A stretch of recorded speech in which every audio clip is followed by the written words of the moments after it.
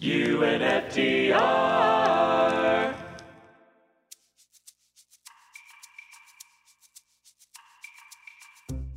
Did you know that this Congress has signed 177 bills into law, which incorporate a total of 573 bills and resolutions? Wait, I thought we were one nation divided.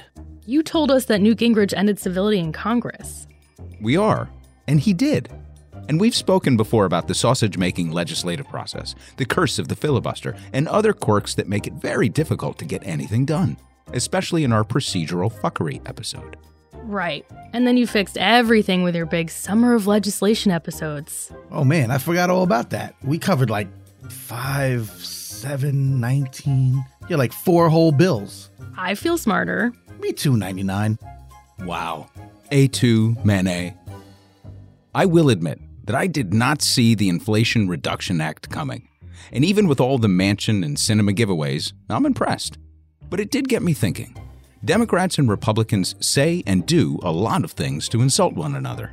And the further apart they get on culture war and identity issues, the more feverish their respective bases get. Democrats are typically able to claim the moral high ground and show grave indignation while blasting out mass emails and spamming for dollars. Like this one from Nancy Pelosi on September 22nd. Subject, humiliating defeat. I know you're getting a lot of emails, but please, don't delete this. Don't ignore my message. Don't give Republicans the satisfaction. Because with Democrats completely neck and neck in the polls, getting complacent is exactly what Kevin McCarthy and Mitch McConnell want you to do.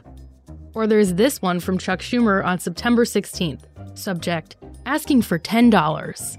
Everything we're fighting for, gun safety, climate action, abortion rights, protections for LGBTQ plus Americans, and more, has never been more urgent. But if Democrats lose one single Senate race this fall, we could lose all our progress.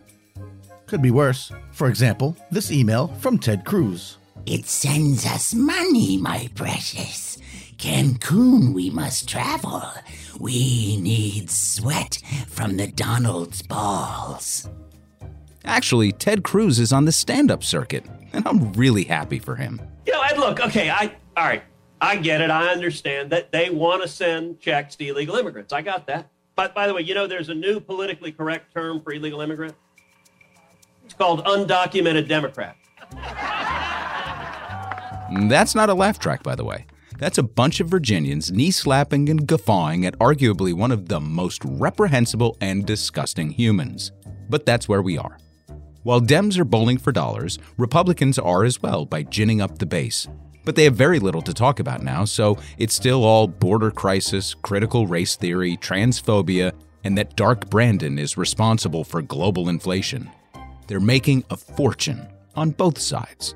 You also had people that were very fine people on both sides. What we don't hear about are the bills that pass without much debate, or any debate for that matter, in cases where the House and Senate chambers suspend the rules and move for unanimous consent. Don't get me wrong, I wholeheartedly believe there is a great divide in Congress as reflected in the nation. Or is it the other way around? But I also think there's a lot more wink wink nudge nudge than meets the eye. Aye, know what I mean, nudge nudge, know what I mean, say no more. Here's my working thesis.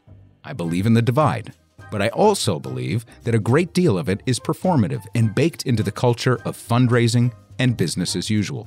Because when there aren't points to be scored, Congress still possesses the ability to maneuver legislation without triggering the attack dogs in the media. If there truly was a divide, like the one they sell us, then bipartisanship of any form would be as rare as a Trump tax return in the wild or a synapse firing in Lauren Boebert's brain. So I thought it would be a useful exercise to comb through all of the successful legislation in the 117th Congress and select some key examples to see what it tells us about the political class of the United States. When the world is a mean and nasty little place, finding the truth can be a little tricky. Don't go punch yourself in the face, just listen to an unfucking quickie. Unfucking the Republic is brought to you by Overcaffeinated members Corinne G, Jennifer S, G Wookie of Ohio, Goat, Eric Wagner 101, David MJ, Corey S, Cindy S, Brian, Awesome A, Ahsoke, Alfie and Flash, and Asshole. Hey, it's been a while, so a quick refresher. Quickies examine 3 seemingly unrelated topics. They typically build on prior episodes to illustrate ongoing themes and narratives. So today, we're going to look at 3 bills that had nearly universal support in Congress to see what bipartisanship can tell us about what matters most to our leadership. Before we get into the first bill, however, let's limber up and get loose with a little warm-up before we hop into bed for a proper quickie. I just want a quickie. The first bill is Senate 1404, referred to as the Ghost Army Congressional Gold Medal Act. Manny, do we have a clip on this one? What's it all about? Yeah, no doubt. Here you go. The dead do not suffer the living to pass. So basically, Aragorn is outnumbered and has to call upon the Ghost Army to fulfill their oath and break free of a curse in Lord of the Rings. Manny, please. Sorry, fine. Check out this clip from Voice of America. Across the river from Dusseldorf, the view from the air reveals hundreds of American vehicles. Intercepted Allied radio transmissions confirm the presence of 2 American divisions. German observation posts hear them moving in across the river. Only nothing of what the Germans heard or saw was real. It was an elaborate ruse, one of many that a small group of American soldiers staged to distract the enemy. They were called the Ghost Army. So that's the real deal Ghost Army. Turns out it was a bunch of cool artist types from all over that were in this special unit designed to make shit up to fake out the Nazis. They had inflatable tanks, huge sound systems that played artillery noise, and blow up tents that looked like buildings. They would literally stage these elaborate fake mobile divisions that looked like full battalions, and it actually worked to divert German attention from real invasions. Love it. The primary sponsor of the bill is Ed Markey, along with original co-sponsors, Republican John Kennedy, and Democrats Bob Menendez, Chris Van Hollen, and Elizabeth Warren. Here's the official summary. Quote, this bill provides for the award of a Congressional Gold Medal to the 23rd Headquarters Special Troops and the Signal Services Company, known collectively as the Ghost Army, in recognition of unique and highly distinguished service during World War II, end quote. So you know it's a noble cause when you've got John Kennedy and Liz Warren co-sponsoring the bill. Now, this is one of those examples of a bill passing by unanimous consent. So no wrangling, even though there actually was an earlier version of this, but it wound up being updated and incorporated into the successful one. It basically got pushed through for Biden's signature. I'll leave a link to the history of the Army in show notes because it's actually a really cool story. All right, our second warm-up bill is H.R. 1448, known as the Pause for Veteran Therapy Bill. 99, this sounds like it has you written all over it. Because it has a cute PAUSE acronym in it? Can you be any more patronizing? Just help me out, will you? Fine. First off, here's my clip. Hi, Tina. Hello. What kind of job is this dog doing? Oh, well, this is Hercules. And Hercules is a service dog. Hi, Hercules. Yes. Hi.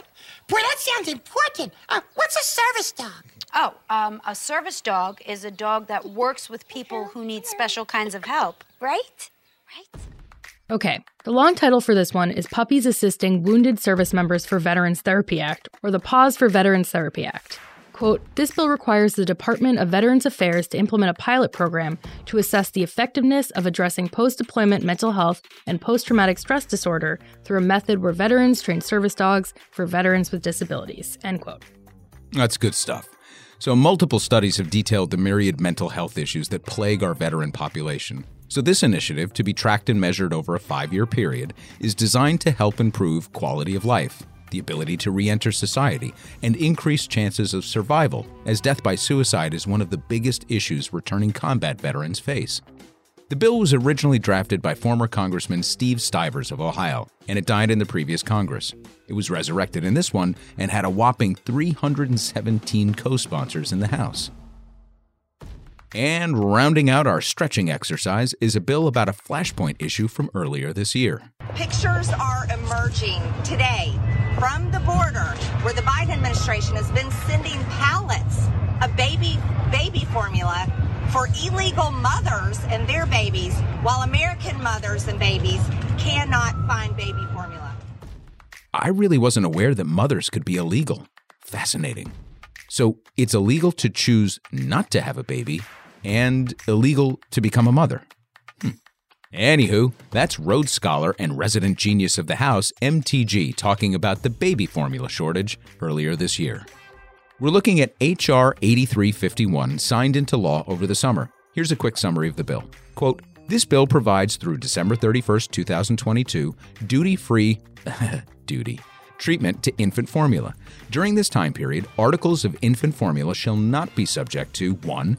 Any additional safeguard duties that may be imposed under Subchapter 4 of Chapter 99 of the Harmonized Tariff Schedule, or 2. Any other import quotas, tariff rate quotas, additional duties, or any other duties, fees, exactions, or charges that otherwise would apply to such articles. Importers shall provide the applicable and anticipated tariff classifications for articles of infant formula on applicable customs entry documents, end quote. This was actually sponsored by my main man from Oregon, Earl Blumenauer. And you know I love me some Blumenauer. Oh, you know what we should do? We should get him for our phone a friend for the marijuana legalization episode. What do you think about that? Sure, we could also get him to try to bring back the Bloomin' Onion to Outback. Is it gone? I think so. Why would anybody ever go to Outback again? Why did anyone ever go there to begin with? Sick burn! Why do you keep saying that? Saying sick burn after a sick burn makes the burn even sicker! So this bill had 28 co-sponsors, was introduced on July 13th, and passed by the 21st. Lightning fast, because it was such a fucking no-brainer. Amazingly, even though the House opted for a suspension of the rules, which means, this is easy, let's just fucking pass this, there were actually 2 Republicans who voted against it. Otherwise, it was unanimous, and it passed the Senate in its full form. One of the 2 holdouts is career ass nugget Louis Gohmert. He'd railed against an earlier infant formula bill, complaining about funds going to the FDA or something like that, but I couldn't find his rationale behind voting against this one. But I did find this clip of him talking about children. I hate kids.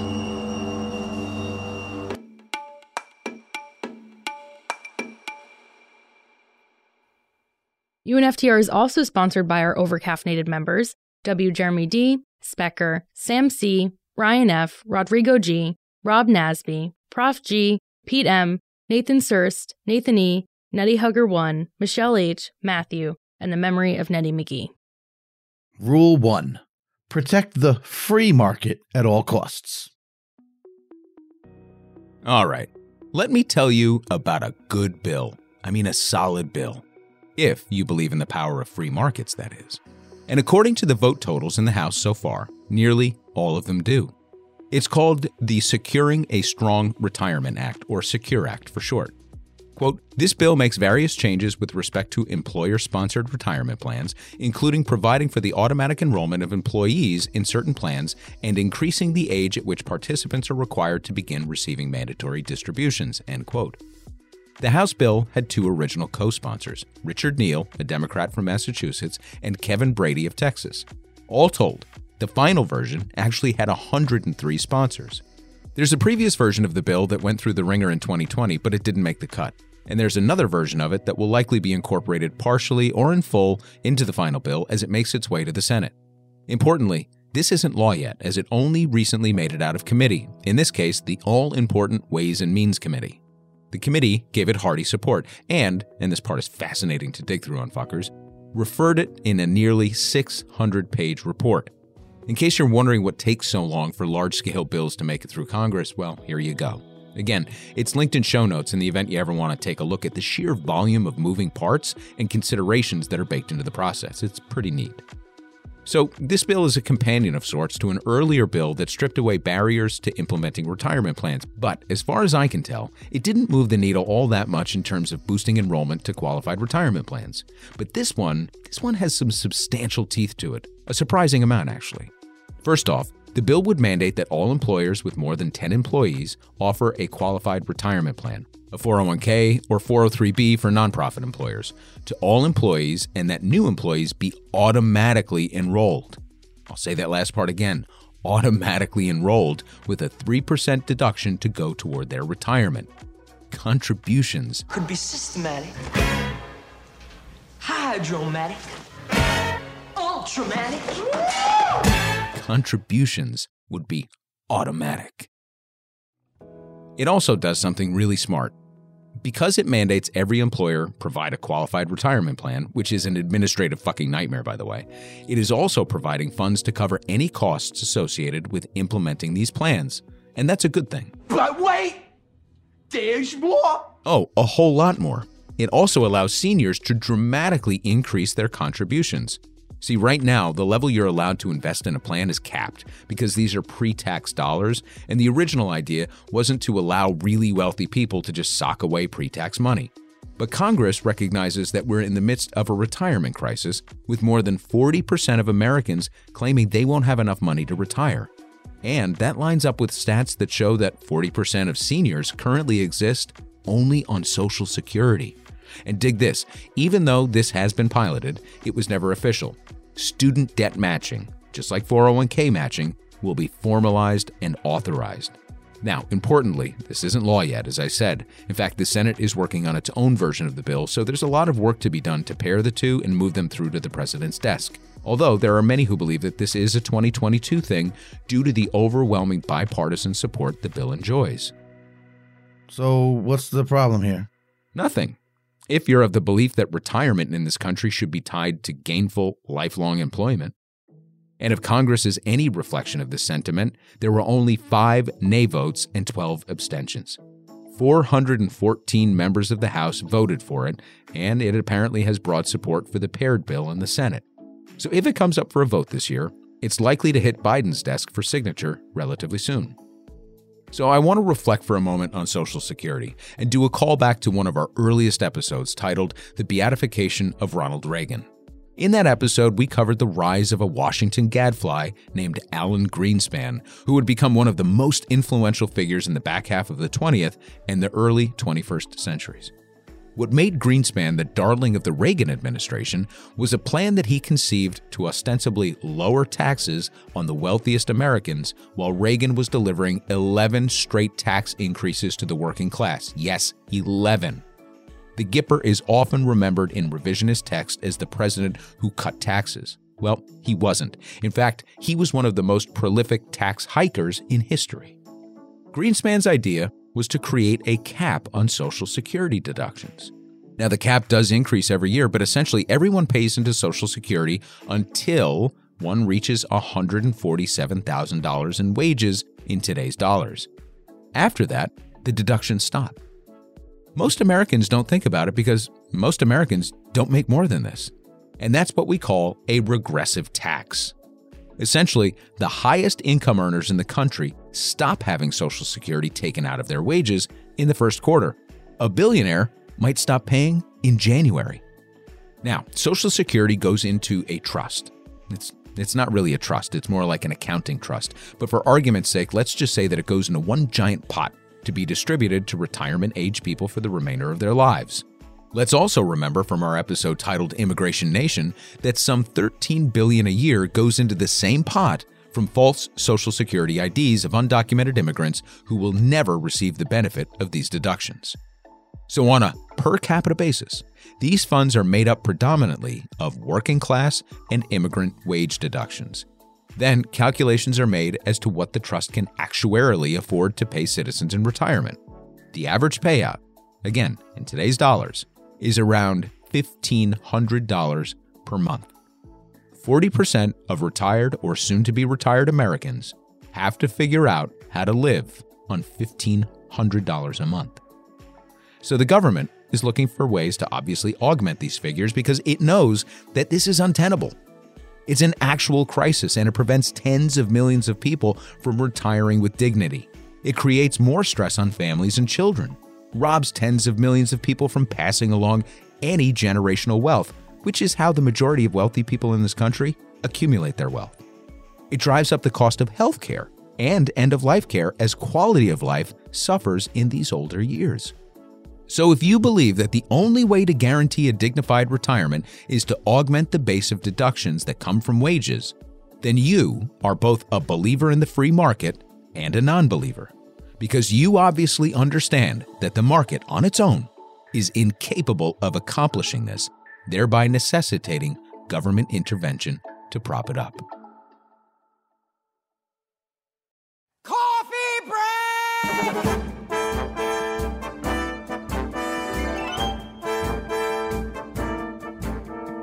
Hey, Unfuckers, I know we're in the middle of our fall trifecta raiser looking to grow our audience, do a little fundraising, and some hell raising in support of Mandela Barnes and Summer Lee, but I wanted to remind everyone that the easiest way for coffee drinkers to support the show is to purchase our native roasted coffee in partnership with the folks on Poospatuck Reservation in New York.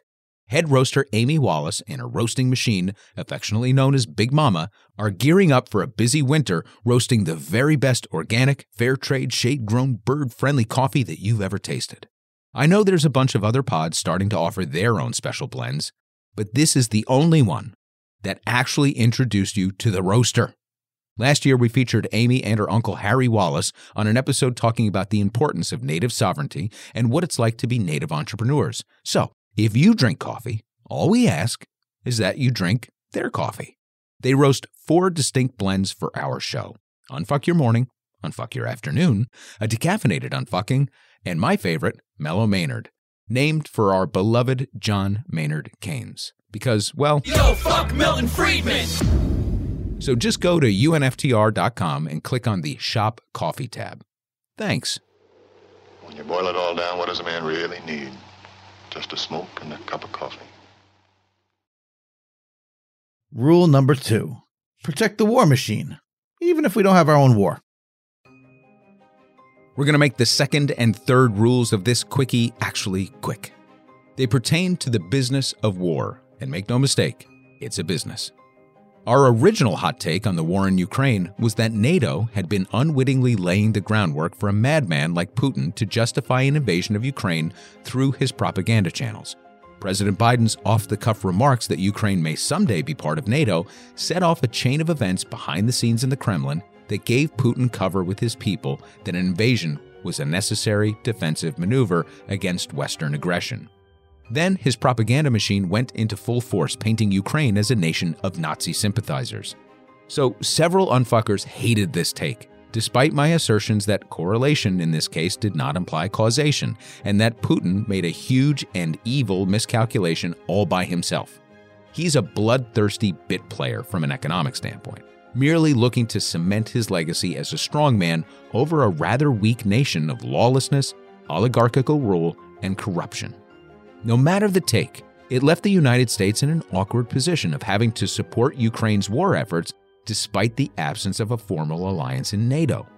As the war drags on, it's becoming increasingly evident that Putin did indeed overestimate his own capabilities and the resolve of the Ukrainian people. And a significant part of this failed equation has been the Biden administration's balancing act in terms of military funding. And that brings us to the second rule. Protecting the war machine at all costs, and the Ukraine Lend-Lease Act. 99, what do we got? Quote, the Ukraine Democracy Defense Lend-Lease Act of 2022 temporarily waives certain requirements related to the president's authority to lend or lease defense articles if the defense articles are intended for Ukraine's government or the governments of other Eastern European countries affected by Russia's invasion of Ukraine. For fiscal years 2022 and 2023, an agreement to lend or lease defense articles under this bill shall not be subject to certain requirements and provisions that typically apply to such lend-lease agreements, including a requirement that generally prohibits a loan or lease period from exceeding 5 years, end quote. So this bill started in the Senate in mid-January and was quickly passed and sent to committee.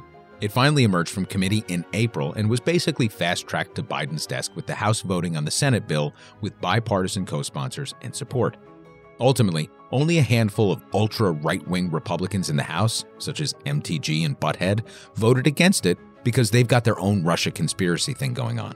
But on balance, it sailed through with 98% approval from 414 House members. So there are a few ways of looking at this. Russia's cold calculation was monstrous and in violation of international law. Have we been guilty of the same thing in the past? Yeah, like a lot. But our transgressions don't make this specific case of military support wrong. Do I still find it offensive that we failed to muster any attempts at a diplomatic solution to this crisis by calling the world to the table to beat back Putin's aggression? Yeah. Sorry, not sorry. Just about the only country that stood in support of Russia was Belarus. Did we levy sanctions on both countries? Yes. Did we voice our disapproval loudly at the invasion? Yes. Did we gather friends and foes alike to present a unified front against this unhinged dictator with a mixture of global sanctions, red lines, and plainly stated threats? Not really.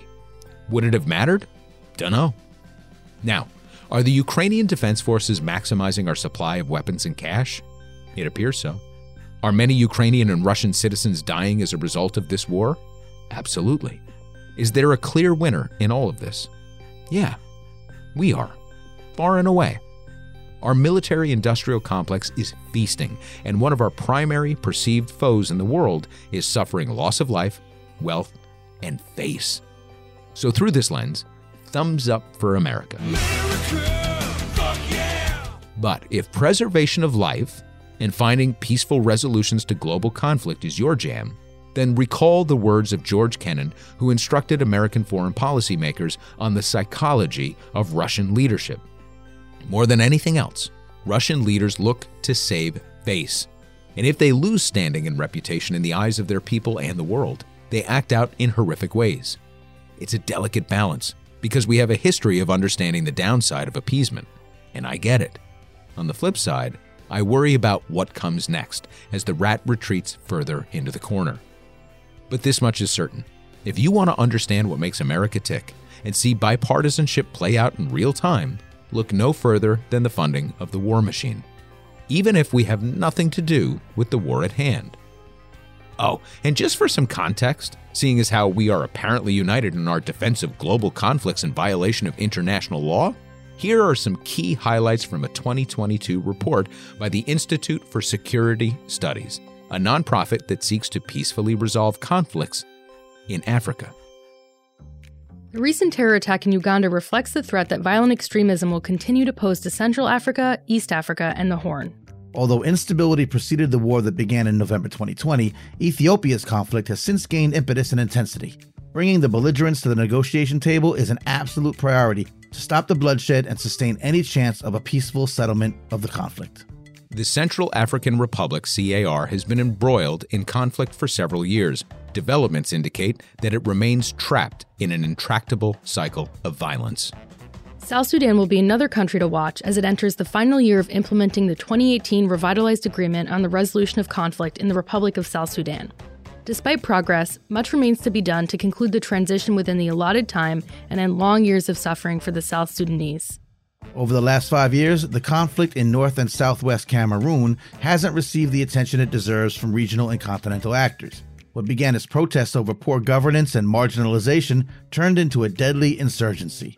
This has caused many deaths, upended the lives of thousands, and created a humanitarian crisis, all of which could have been avoided. In 2022, Africa will also continue to face the threat of violent extremism and terrorism in the Sahel and Lake Chad Basin regions, East Africa and the Horn, and Mozambique's northern province of Cabo Delgado. So, I get it. Russia bad, Ukraine good. War is messy and hard decisions must be made. And as much as I'm willing to meet people where they are, I'm no shrinking violet. So before you hop on your high horse and lecture me about my belief that we're obligated as the world's preeminent superpower to leverage our position in the world by exhausting every avenue possible to avoid war, then you better fucking bone up on what's happening in parts of the world where white people don't live.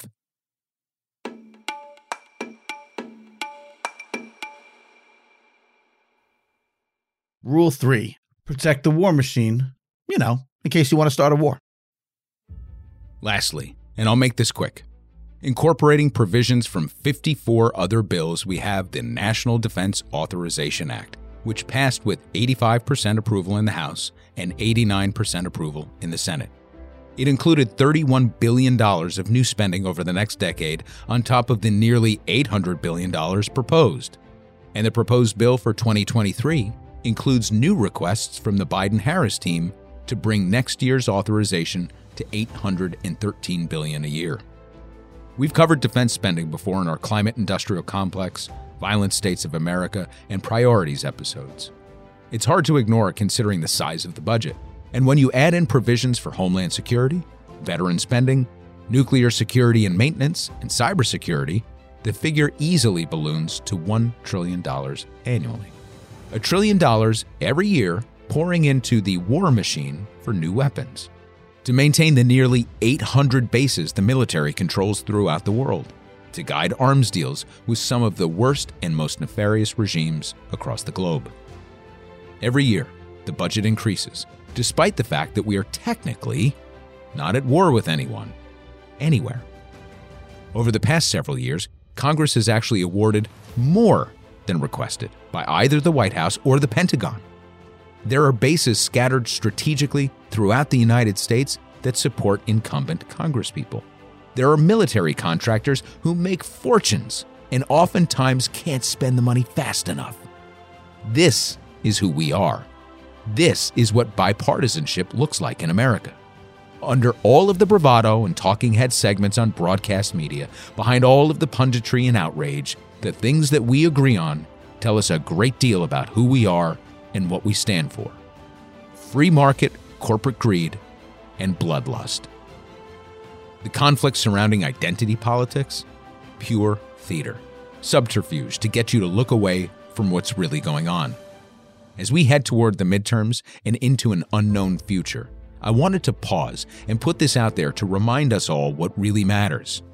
Congress is filled with actors and charlatans, feigning outrage in public while quietly dealing from the bottom of the deck in private to do the bidding of corporate puppeteers that determine who gets to retire with dignity, which global conflict we deem to be worthy of our money and might, and ultimately, who lives and who dies. Here endeth the Quickie.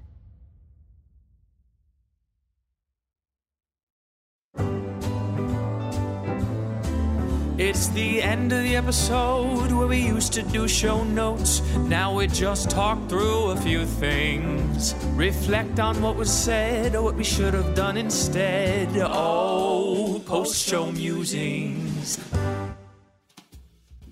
Welcome into Post-Show Musings. Me and 99 chilling out midweek. Taking a little pause from our informative, instructive episodes. I feel like we've been on a pretty long run of doing some history and, doing some deeper analyses of dysfunctional things in our midst. Yeah, so you just had to bring up the most dysfunctional thing. Yeah. Well, I feel, we started the show nearly 2 years ago with a few test episodes. Really got cooking about 20 months ago, I would say. And those early episodes were really filled with, I feel like, more outrage. But as I've gotten deeper into the process and as I've gotten, I guess, more clinical in the approach, we still have some fun. There's some tongue-in-cheek parts. There's times in the bring it home sections that, we get our outrage on and try to really push through why things are so important.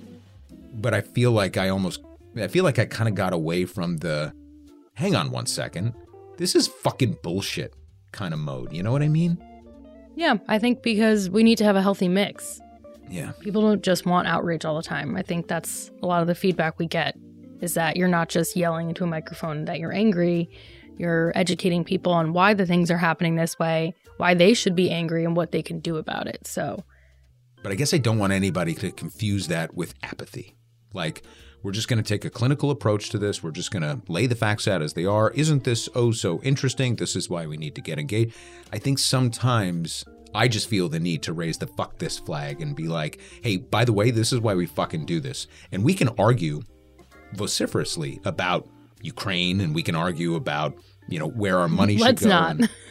I know, I don't want to, but I also don't want to back down from challenges either, because we should be challenging one another. We should be having spirited dialogue, so long as we are meeting everybody where they are, and then they need to meet us where we are, because we are doing the work. So, is Ukraine a just endeavor? Yeah, I think so. I really do, because was it likely that we were going to cajole China to come to the table with us and present a united military front and say, hey, bucko, back off? Probably not. My assertion has always been, you got to try. You got to work the back channels. what the fuck is Tony Blinken doing? Because Blinken, up until this time, and his predecessor, and Pompeo, and just go all the way back through, they've all been sort of setting up this, this kind of faux controversy and conflict with China. And so that really probably wasn't in the cards. I just like to exhaust those things. You always have to exhaust those measures before you just say, hey, here's a bunch of weapons. We're going to pay full fucking retail price for them and ship them on over and make the war machine wealthier and wealthier while people die. There's no easy answer. It's all very frustrating to me. And the angle of bipartisanship, demonstrating truly who we are, I just got caught up in this mindset over the last week as I was ruminating on this and putting it together to be like, wow, it's 500 some odd bills that were incorporated into these nearly 200 bills that passed. And they keep telling us they can't get anything done. Well, unless it's just totally partisan and we got to have the numbers and it's got, you know what? In a divided Congress, in a united Congress, in a filibuster-proof Congress, they seem to always be able to get this shit done. So this is who we are. And I don't want to lose my sense of outrage at the underpinnings of the sheer violence that architects our national identity. You know what I'm saying? Mm-hmm. So anyway, that's why I wanted to pause and do this quickie this week on Fuckers.